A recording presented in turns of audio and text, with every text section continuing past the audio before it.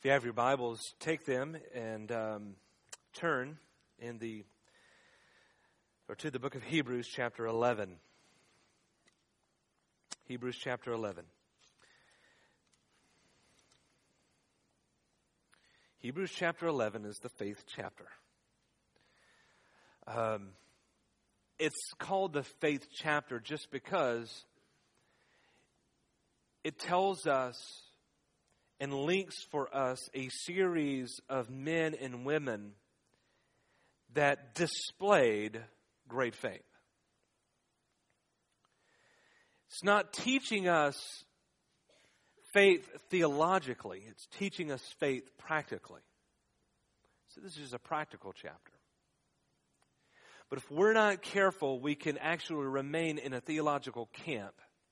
And I could keep talking to you theologically, but yet we never make a connection about our faith in a practical way.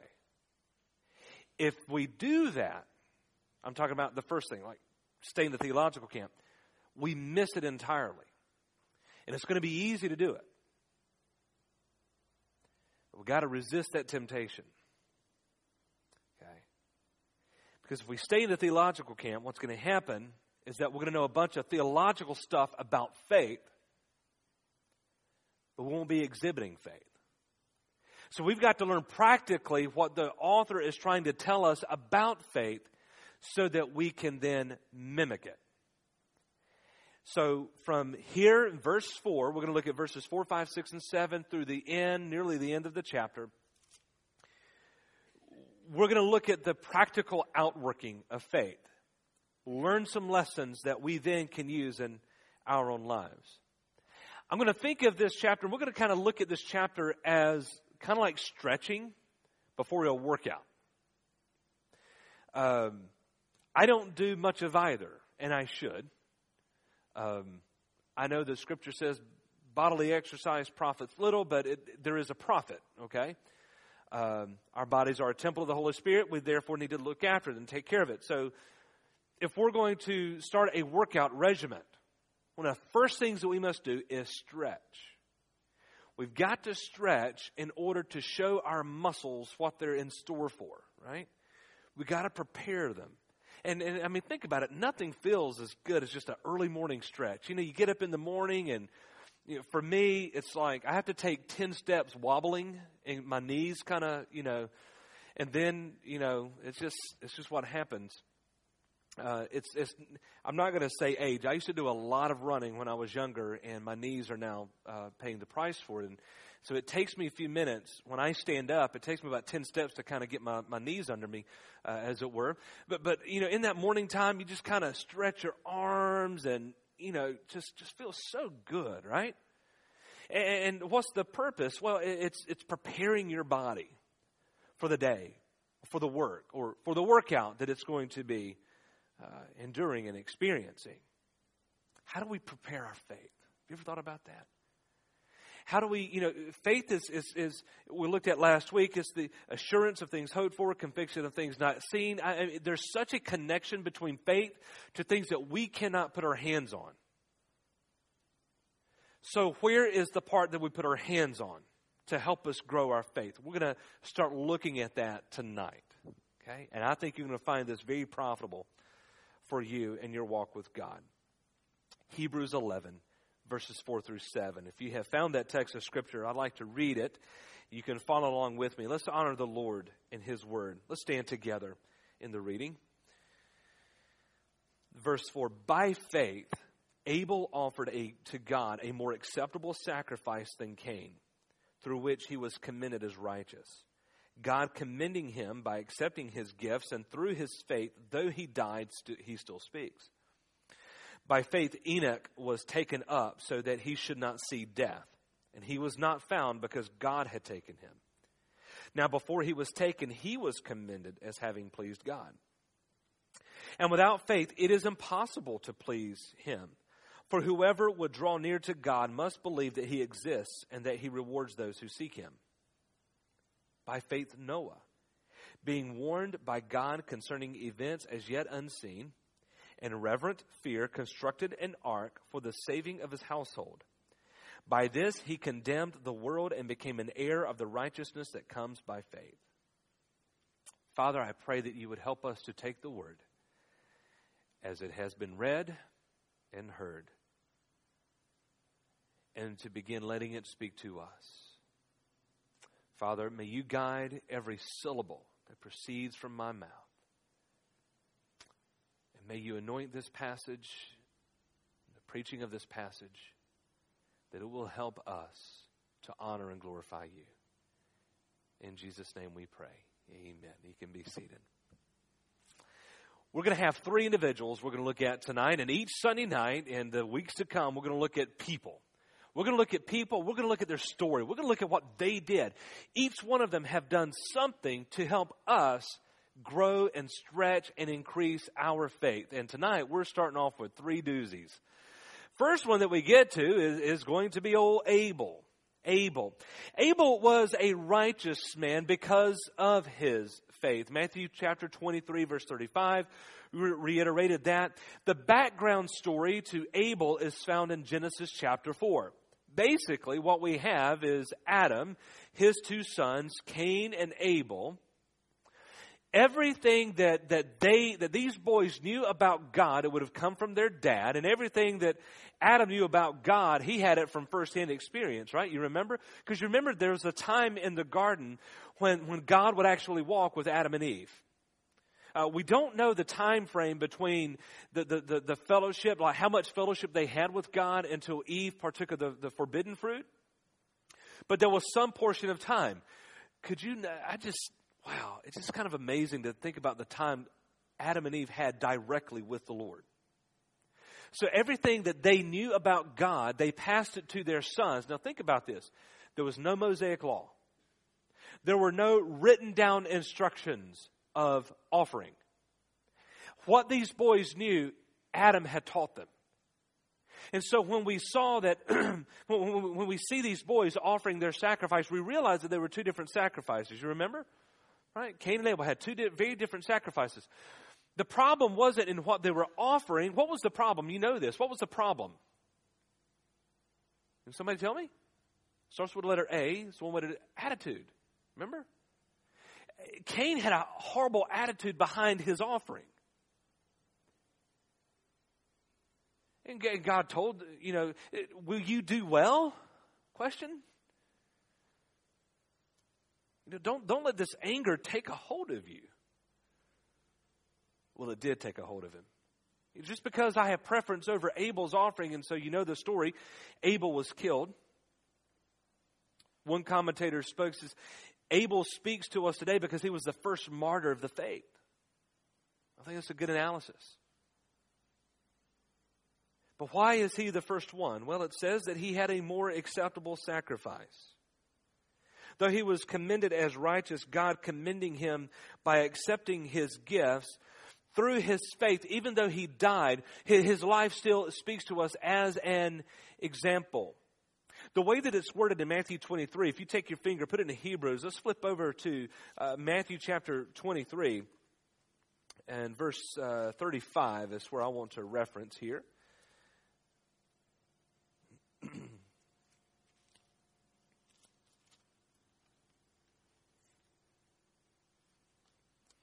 Matthew 23 is that famous chapter where Jesus, he hammers it to the Pharisees. And he calls a spade, and he is not afraid to, call it like it is. And this is exactly what he's doing. He's blaming them for all sorts of trouble. Then you get to verse 35. Verse 35 is a very interesting verse in more than one way. And if I have time, I'll try to explain this to you. Look at verse 35, or let's go to verse 34 then. Therefore I send you prophets and wise men and scribes, some of whom you will kill and crucify. Some you will flog in your synagogues and persecute from town to town. So that on you may come all the righteous blood shed on earth, from the blood of innocent Abel. So he's considered a prophet. Why? Because his life spoke a message. His life was a testimony. To the blood of Zechariah, the son of Berechiah, whom you murdered between the sanctuary and the altar. Truly I say to you, all these things will come upon this generation. Now, here's a little side note about this verse. It's really interesting. What book of the Bible do we find Abel? Genesis. How many of you know which book of the Bible do we find Zechariah, the son of Berechiah? Anybody? 2 Chronicles. Interesting note, in the Hebrew Old Testament, if you were to go to a Jewish synagogue and you take their copy of the Old Testament scriptures, the first book of their Bible, Genesis, the last book of their Bible, 2 Chronicles. 2 Chronicles. He says, what you've done, you've killed all the prophets from A to Z. Abel to Zechariah. You've killed them. Do you remember the rich man and Lazarus? And remember this rich man, he said, being in torment, he lifted up his eyes and he could see Lazarus, right, afar off. And remember, he said, if you could just send someone. What was the reply? He said, they've already had them.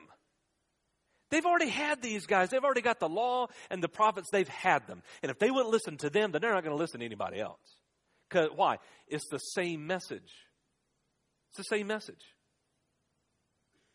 Abel is commended for his faith, and not only as being the very first martyr, but think about this. He just got it from his dad, and he just wanted to please the Lord in worship. In worship. Then we get to verse 5. Back to Hebrews 11. By faith, Enoch was taken up so that he should not see death. He was not found because God taken him. Now, before he was taken, he was commended as having pleased God. This is an interesting guy, too, because, by the way, Enoch was the great-grandfather of Noah. Noah's grandfather was Methuselah. Noah's father was Lamech, I believe. And if you read in the text there in Genesis chapter 5, you got to understand this was the generation of wickedness that was leading up to a global flood for which God was going to cleanse and purge the earth. Enoch was a part of that generation. But he wasn't like that generation. He walked with the Lord and he pleased the Lord. Why did God take him out? So he wouldn't die by a flood. Now, I'm going to suppose that he would have lived long enough, okay? Understand, I'm kind of making a presumption that may or may not have occurred, but there are other wicked ways to die, right? He could have been murdered, right? He could have died some other violent death like Abel did. Here is a wicked generation. And in the midst of this in the midst of everybody else doing their own thing, Enoch is not. There's only one person whom he wants to please. And that's God. God says, you know what? I'm going to take care of that boy. And I'm going to scoop him up. I'm going to pick him up so he won't even taste death. And I'm going to take him with me. And then he was just no more. What happened to him? I don't know what happened to his body. He was just no more. Enoch was taken to heaven and seen no more. The actual word there in the Hebrew can be translated as translated. Translated. We hear that word sometimes in hymnary. In older hymns, the word translated, and it's a word used to describe the transition between our earthly life and our eternal life.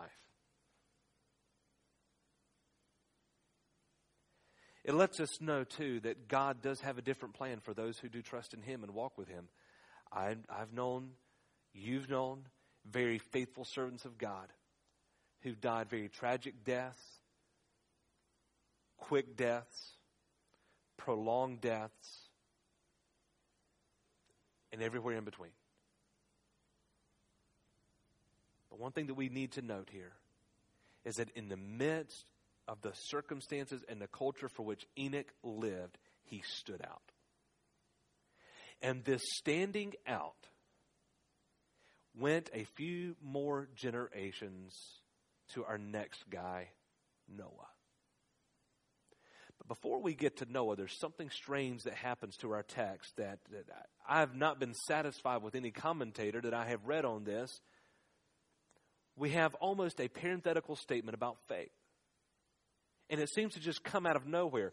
We're talking about Abel, then we're talking about Enoch, and then in verse 6, and without faith it is impossible to please him. For whoever would draw near to God must believe that he exists and that he rewards those who seek him. You almost want to think that that verse ought to belong at the very end. Well, let's talk about all the people. Let's look at their examples. And then that's a good place to fit it, right? Well, listen to me.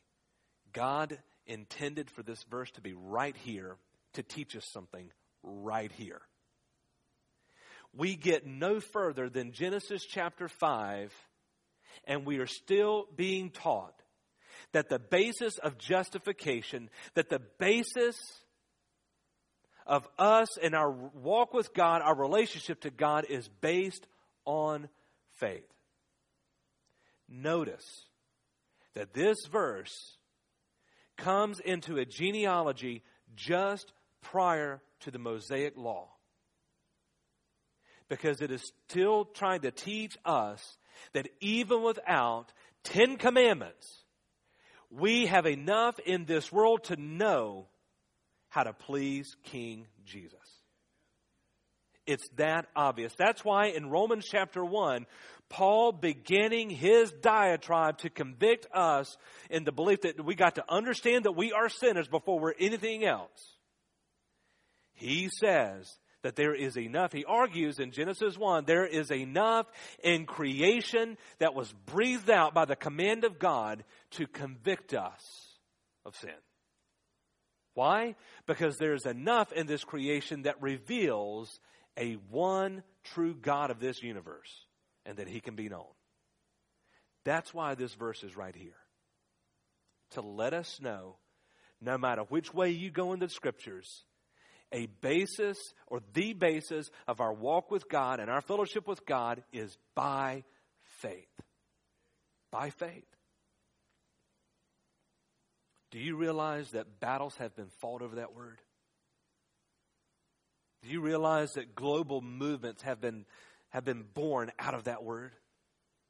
Do you realize that people today still fight and argue over this word?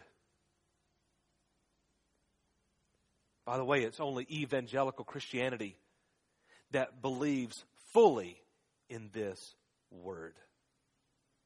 Every other system of faith outside of evangelical Christianity will teach you at some point in time that your justification comes by faith plus something else. That's why in Catholicism, you have to perform meritorious acts so that grace can be dispensed to you. In Mormonism, Jehovah's Witnesses, not only do they just completely mess up the doctrine of Jesus, but they're going to tell you that any type of justification that may or may not exist, you're going to have to work for it. You're going to go hand out your tracts, and you're going to have to go do this and do this and do this, no matter which way you go. Verse 6, I would memorize it if I were you. It's a good one to memorize. Underline it, highlight it, get to know it. Then we get to verse 7. Noah. And without faith, it is, verse 7, I'm about to read verse 6 again. Verse 7, by faith Noah, being warned by God concerning events as yet unseen. What was unseen? Rain? A flood? I mean, the earth had not seen anything like this. Ever. Not even Noah. Now, obviously, something was keeping plant life and watering the ground. I mean, the Scripture talks about what was there in place. But a rainfall, a torrential rainfall that would be a global flooding event. I don't know what type of floods you've ever lived through. In 1999, An earth-shattering flood hit eastern North Carolina. Hurricane Floyd. Just a week or so prior, we had been visited by Hurricane Dennis. And that was a rain-making event. And a week after that, we had Hurricane Floyd. All of eastern North Carolina flooded. It was the largest, to this date, the largest FEMA mitigation grant ever done in the history of the United States was for this flood, as well as the largest evacuation order and all those things by the federal government. Hurricane Katrina doesn't qualify because if you remember all in the news and all that stuff, none of that stuff ever happened with Katrina, you see. So this event kind of stand alone, and there was water everywhere. Dead bodies everywhere. That's the only thing I can picture when I think of a flood. We're riding through the town of Princeville. Princeville was one of the towns that was hit the hardest. Anytime you see a documentary about Hurricane Floyd on the Weather Channel or something like that, they'll go and they'll film it from Princeville because it was one of the hardest hit by the Tar River. Cars in a tree. Houses on top of one another. Just floated there. I can't picture anything that would cover the entire face of the earth so much that it would top the tallest mountain, which would have been Everest, I guess, at that time. It's a big event. Moses had never heard of anything. Nobody had ever seen or heard of anything like that. Yet here's what he did. He started building a boat. What's a boat? And why would we need one of those? But this was Noah's faith. It was going to happen. The Lord said it's going to happen. It's going to happen. It may have sounded ridiculous, and he was ridiculed. Noah chose to believe the only source of authority that truly mattered.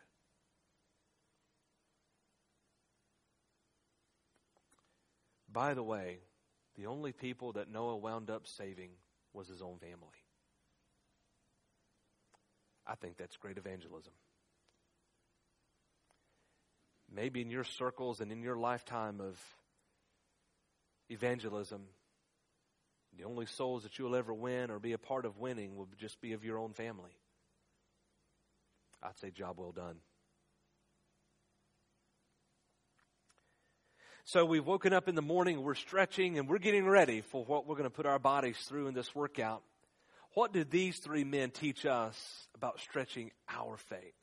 Let me give you three things very quickly. Number one, a God-pleasing faith worships Christ as Lord. Abel is our example here because we opened it. Listen, the very first guy that we're talking about, he is giving us an example of worship. Worship to who? Worship to God. So we know that faith is based on a relationship between us and God, not us and anybody else.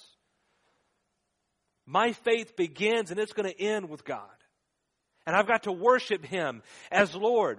Now, Abel didn't have Jesus Christ. I mean, his time on earth was yet to come. But we are post the resurrection. Our faith is going to begin with Christ because that's how we're going to have a faith that is pleasing to God. But I must worship Christ as Lord. What do you mean, Pastor? I believe in the scriptural doctrine of lordship salvation.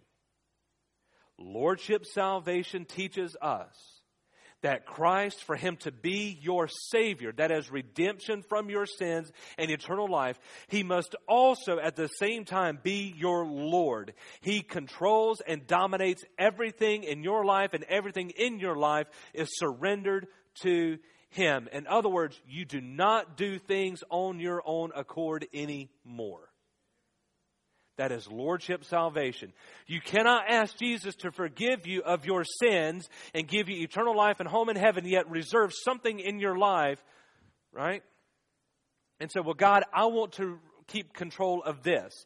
If you keep control of something, you are automatically going to do it in a bad way. Why? Because you are a sinner. So your only way to do things is in a sinful way. Christ says, I'm not going to do that. If thou shalt confess with your mouth right? And what were some of the operative words in there? Remember Romans chapter 9? You can quote this as well as I do.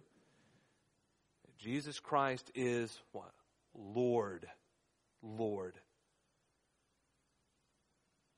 He is in control of everything. That's what Abel did.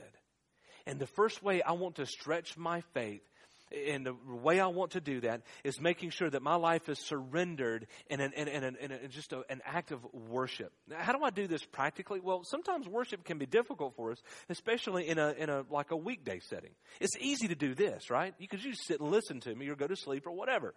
But it's easy to do. Tomorrow, you're on your own. You don't have me to listen to. Therefore, you've got to read your Bible. You've got to pray. You've got to practice the spiritual disciplines. You've got to do it. I know it's not always easy because guess what? I've got to do that. You're not preaching to me. And so here's what I would do. If I were you, if I'm struggling, here's what I would do. Praying or whatever. Take 2 days. This week, take 2 days and say on these 2 days, Tuesday and Thursday, I'm going to pray and read my Bible. I'm going to take out like 15, 20 minutes. I'm going to pray and read my Bible. Just do it for 2 days a week and do it for about 3 weeks. And then add another day. Then switch and say, okay, well, on Monday, Wednesday, and Friday, I'm going to have a time of worship, right? In the morning or at night before I go to bed, I'm going to just a time of worship. I'm going to pray and read my Bible, read a devotional, do it 3 days a week. You see what I'm doing there? Very slowly. You're able to add it and get used to it. It's stretching yourself. And what are you doing? You're worshiping Christ as Lord. I'm telling you, if you want a radical change of the outlook of your life, you start it with God first. I'm just telling you, and it is awesome. My work is automatically better. My outlook on life is better. I mean, it's just better. I handle hardships better. I'm not as stressed out. It's just better. Abel teaches us the way that we can start stretching our faith is just beginning with worship as Christ is Lord. Number 2, a God-pleasing faith walks blindly but not foolishly. It walks blindly but not foolishly. Faith means that you're not going to see everywhere that you're going. Okay? But it doesn't mean I'm going to walk and go into dangerous places automatically. For an example, last night, my family and I, we were making our way back from Orlando. We took our 2 nephews to Disney World. First time they'd ever been. We're on our way back. The inevitable happens. Potty break. My dad called, said, the boys have got to go, and they got to go now. I said, Dad, we are in downtown on I-95. Number 1, I don't even know of a place to go. And number 2, if I did, I wouldn't go there. Okay? All right? I said, Dad, we'll stop the first place that I can think of. Okay? I didn't have anything planned, but I wasn't going to be foolish. Do you see the difference? God-pleasing faith says, you know what, God, I'm going to trust you enough that there are some places that I know that I can go, should go, and need to go. But I'm not going to take foolish risks. We're getting ready to prepare our budget for next year. I believe a great budget will step out on faith adequately. But it would be foolish if we gave y'all $1 million budget. That would be foolish, right? We don't even come close to raking in $1 million. Or collecting, that was a bad way to explain it. Bringing in $1 million in our tithes and offerings. We don't do that. We're not going to give a budget that just is just going to be a foolish proposition that sets us up for failure, because that's what's going to happen. But faith will walk, and it has to walk blindly, because the moment you start seeing, it's no longer faith. That's when we start walking by our own sight. What does that mean? It simply means this. Enoch, he was released from death due to his faith. Here's how he did it. Everything around him was pointing in one direction, but he knew that there was something in his heart that orientated him to another direction. It means that our conscience, and if we do, number 1, now this is kind of a chain link thing. If we worship, number 1, you will have enough spiritual common sense, I'll call it. You will have enough spiritual common sense to know how to do number 2. to walk by faith. You'll get to know the mind of God. You will get to know what He's going to want of you and what He expects of you. You're going to get to know Him so much better. And as a result, you'll know exactly where to take those steps where you know for a fact it's going to be by faith, right? You don't see it. You'll know how to do it, but you know it's not going to be a foolish endeavor, you see. So God-pleasing faith, by the example of Enoch, we are... by the way, walking by faith tends to miss the hardship that others experience too, by the way. Those of you or those who like to walk by their own eyesight usually wind up in more trouble anyway. Did you know that? Scripture gives us tons of examples. Eve, when she saw that the fruit was pleasing to the eye and good for food, she partook. Samson, remember the judge Samson? When he saw that woman that was pleasing to his eye, remember Delilah? And what did he do? It was so funny. He tells mom and dad to go get her. I want to marry her. So mom, dad, y'all go get her and bring her to me so that I can marry her. When we start walking by what we see, we're going to wind up getting in trouble. Remember, our vision is tainted by sin. That's why I'm wearing glasses. We can't see the way God sees things. We have to do it by faith. All right, number 3. A God-pleasing faith works. It does something. I believe the book of Hebrews is as much about work as the book of James is. I know we talk about Hebrews being the book about faith, and then the book of James is about working. I don't see. Matter of fact, James argues that the two cannot be separated. Okay, let me give you an example. If you flip over to the book of James, chapter 2. Chapter 2. We'll do this very quickly, I promise. James chapter 2, beginning in verse 14. If he's doing anything here, he is not only preaching his own lesson, but he's reinforcing the subject matter of the book of Hebrews. James chapter 2 and verse 14. Are you there? Say amen. Sounds like a lot of you. What good is it, my brothers, if someone says he has faith but does not have works? Can that faith save him? If a brother or sister is poorly clothed and lacking in daily food, and one of you says, well, go in peace, be warm and filled, without giving them the things needed for the body, what good is that? So also faith by itself, if it does not have works, is dead. Well, I'll be honest with you. I've tried to articulate this verse a bit. Basically, he's saying that a dead faith is no good to anybody. It's no good to you. Things that are dead don't do anything. It's just dead. But someone will say, well, you have faith and I have works. Well, show me your faith apart from your works, and I will show you my faith by my works. In other words, if you don't have any outworking of your faith, then how can you prove that it's there? You can't even prove that it's there, because there's nothing that you're doing. No, we're not talking about justification. We're not talking about how you are made right with God. We're talking about how your faith is working out because of your justification.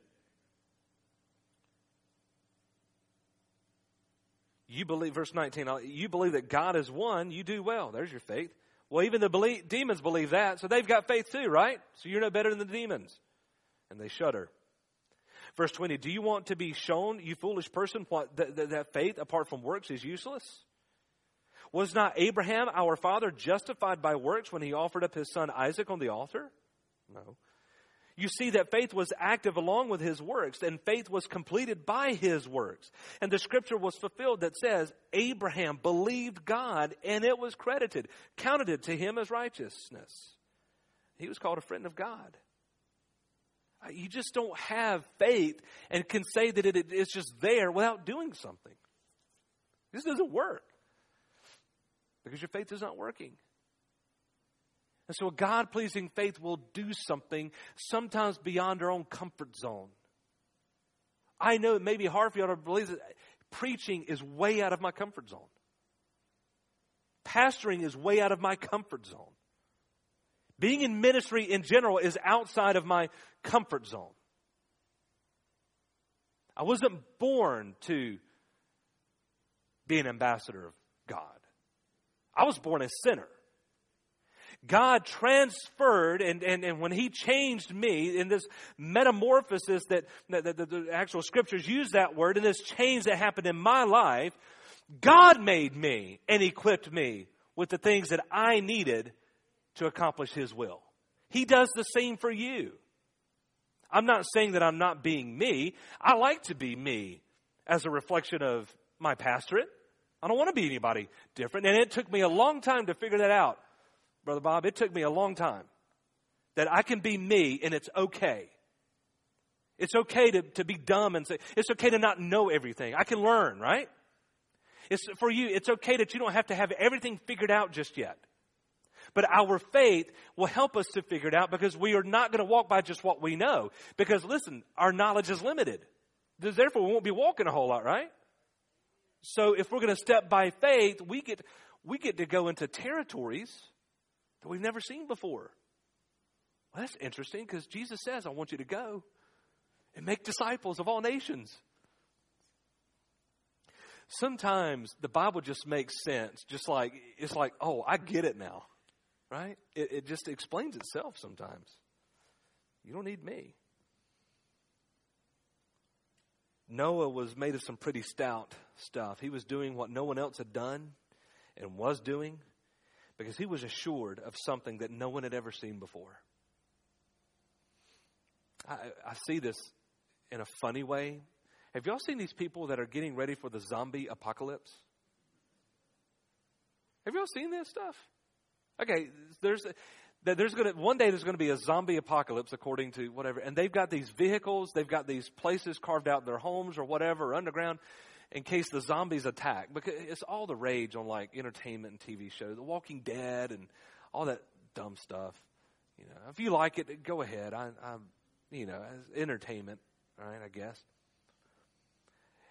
First of all, we ain't going to see it, okay? But we're not. But they sure act like we are. It's kind of an example. There's some stuff we ain't going to see, and there's some things that we don't see. We have to walk by faith. And we walk by those things that the Scripture affirms in our life. Well, let me give you just three additional things very quickly about our worship. Number one, it needs to be a sustained experience. It really does. Our worship, the reason why I'm a proponent of Sunday night is it's that last kind of like, it's that last pep rally that I've got for my life before Monday morning. I need to have it. I really do. And you know, many churches do it a variety of ways. They have small group meetings. But they have something on a Sunday night before they launch everybody out into their mission fields. So it needs to be a sustained experience. Because on Monday, we've got to do the same thing we were doing today. And then on Tuesday, et cetera, et cetera. So tell me, is your worship a sustained experience? Or do you cut it off on Monday morning when you go to work? I will tell you this, you will make a mistake if you draw a line between the secular and the sacred and pretend that they are two different worlds. You can't do that. Okay, number two, walk. Doing those things which may be uncomfortable in a way that your level of danger, okay, and reward is equal as God directs. In other words, I want my walk. Remember, we're not going to be foolish about it, but I do want to take some steps that I know that my faith will be rewarded in the same manner by which I've stepped out on faith. So think about your walk. Are you doing some things that are kind of stretching you a little bit? That you say, well, I don't know if, I really don't know if I could do a trip to India. Miss Susan, anybody here could do a trip to India, couldn't they? He will make a way. Anybody can do it. Okay? Anybody can do it. Anybody can go on a mission trip. Anybody can go to your neighbor across the street. Anybody can go and have that difficult conversation. But even outside the mission field, anybody can have that conversation they need to have with their spouse or their children or with the Lord Himself. Anybody can step out and serve in that position where you feel like God may be leading them, but I don't know. Again, you don't do it in a foolish way. You don't charge hell with a squirt gun. But where's your walk? And then last, where's your work? I read that text in James chapter 2 about our work revealing our faith. What about your work? If your faith, if we could just describe your faith by virtue of what you're doing, what would your faith look like? Let me say it again. If we could describe your faith based upon the work that you're doing, what would your faith be looking like? Those are three good questions to think about as we enter into our time of response. And I want you to think about that tonight. What about your worship? What about your walk? And what about your work? Would you pray with me? Father, we have taken a generous time in study of the Word tonight, but it's been a profitable time. Father, I pray that as we move into this response time, Lord, would you please direct every single one of us in the route that we should take. Maybe a prayer in our seat, maybe a prayer at this altar, maybe a prayer with a pastor, maybe just something that you have revealed to someone that they need to do tonight as soon as this worship service is over or tomorrow morning first thing. Father, I just trust you, and I give this time to you for your will to be done. In Jesus' name, amen.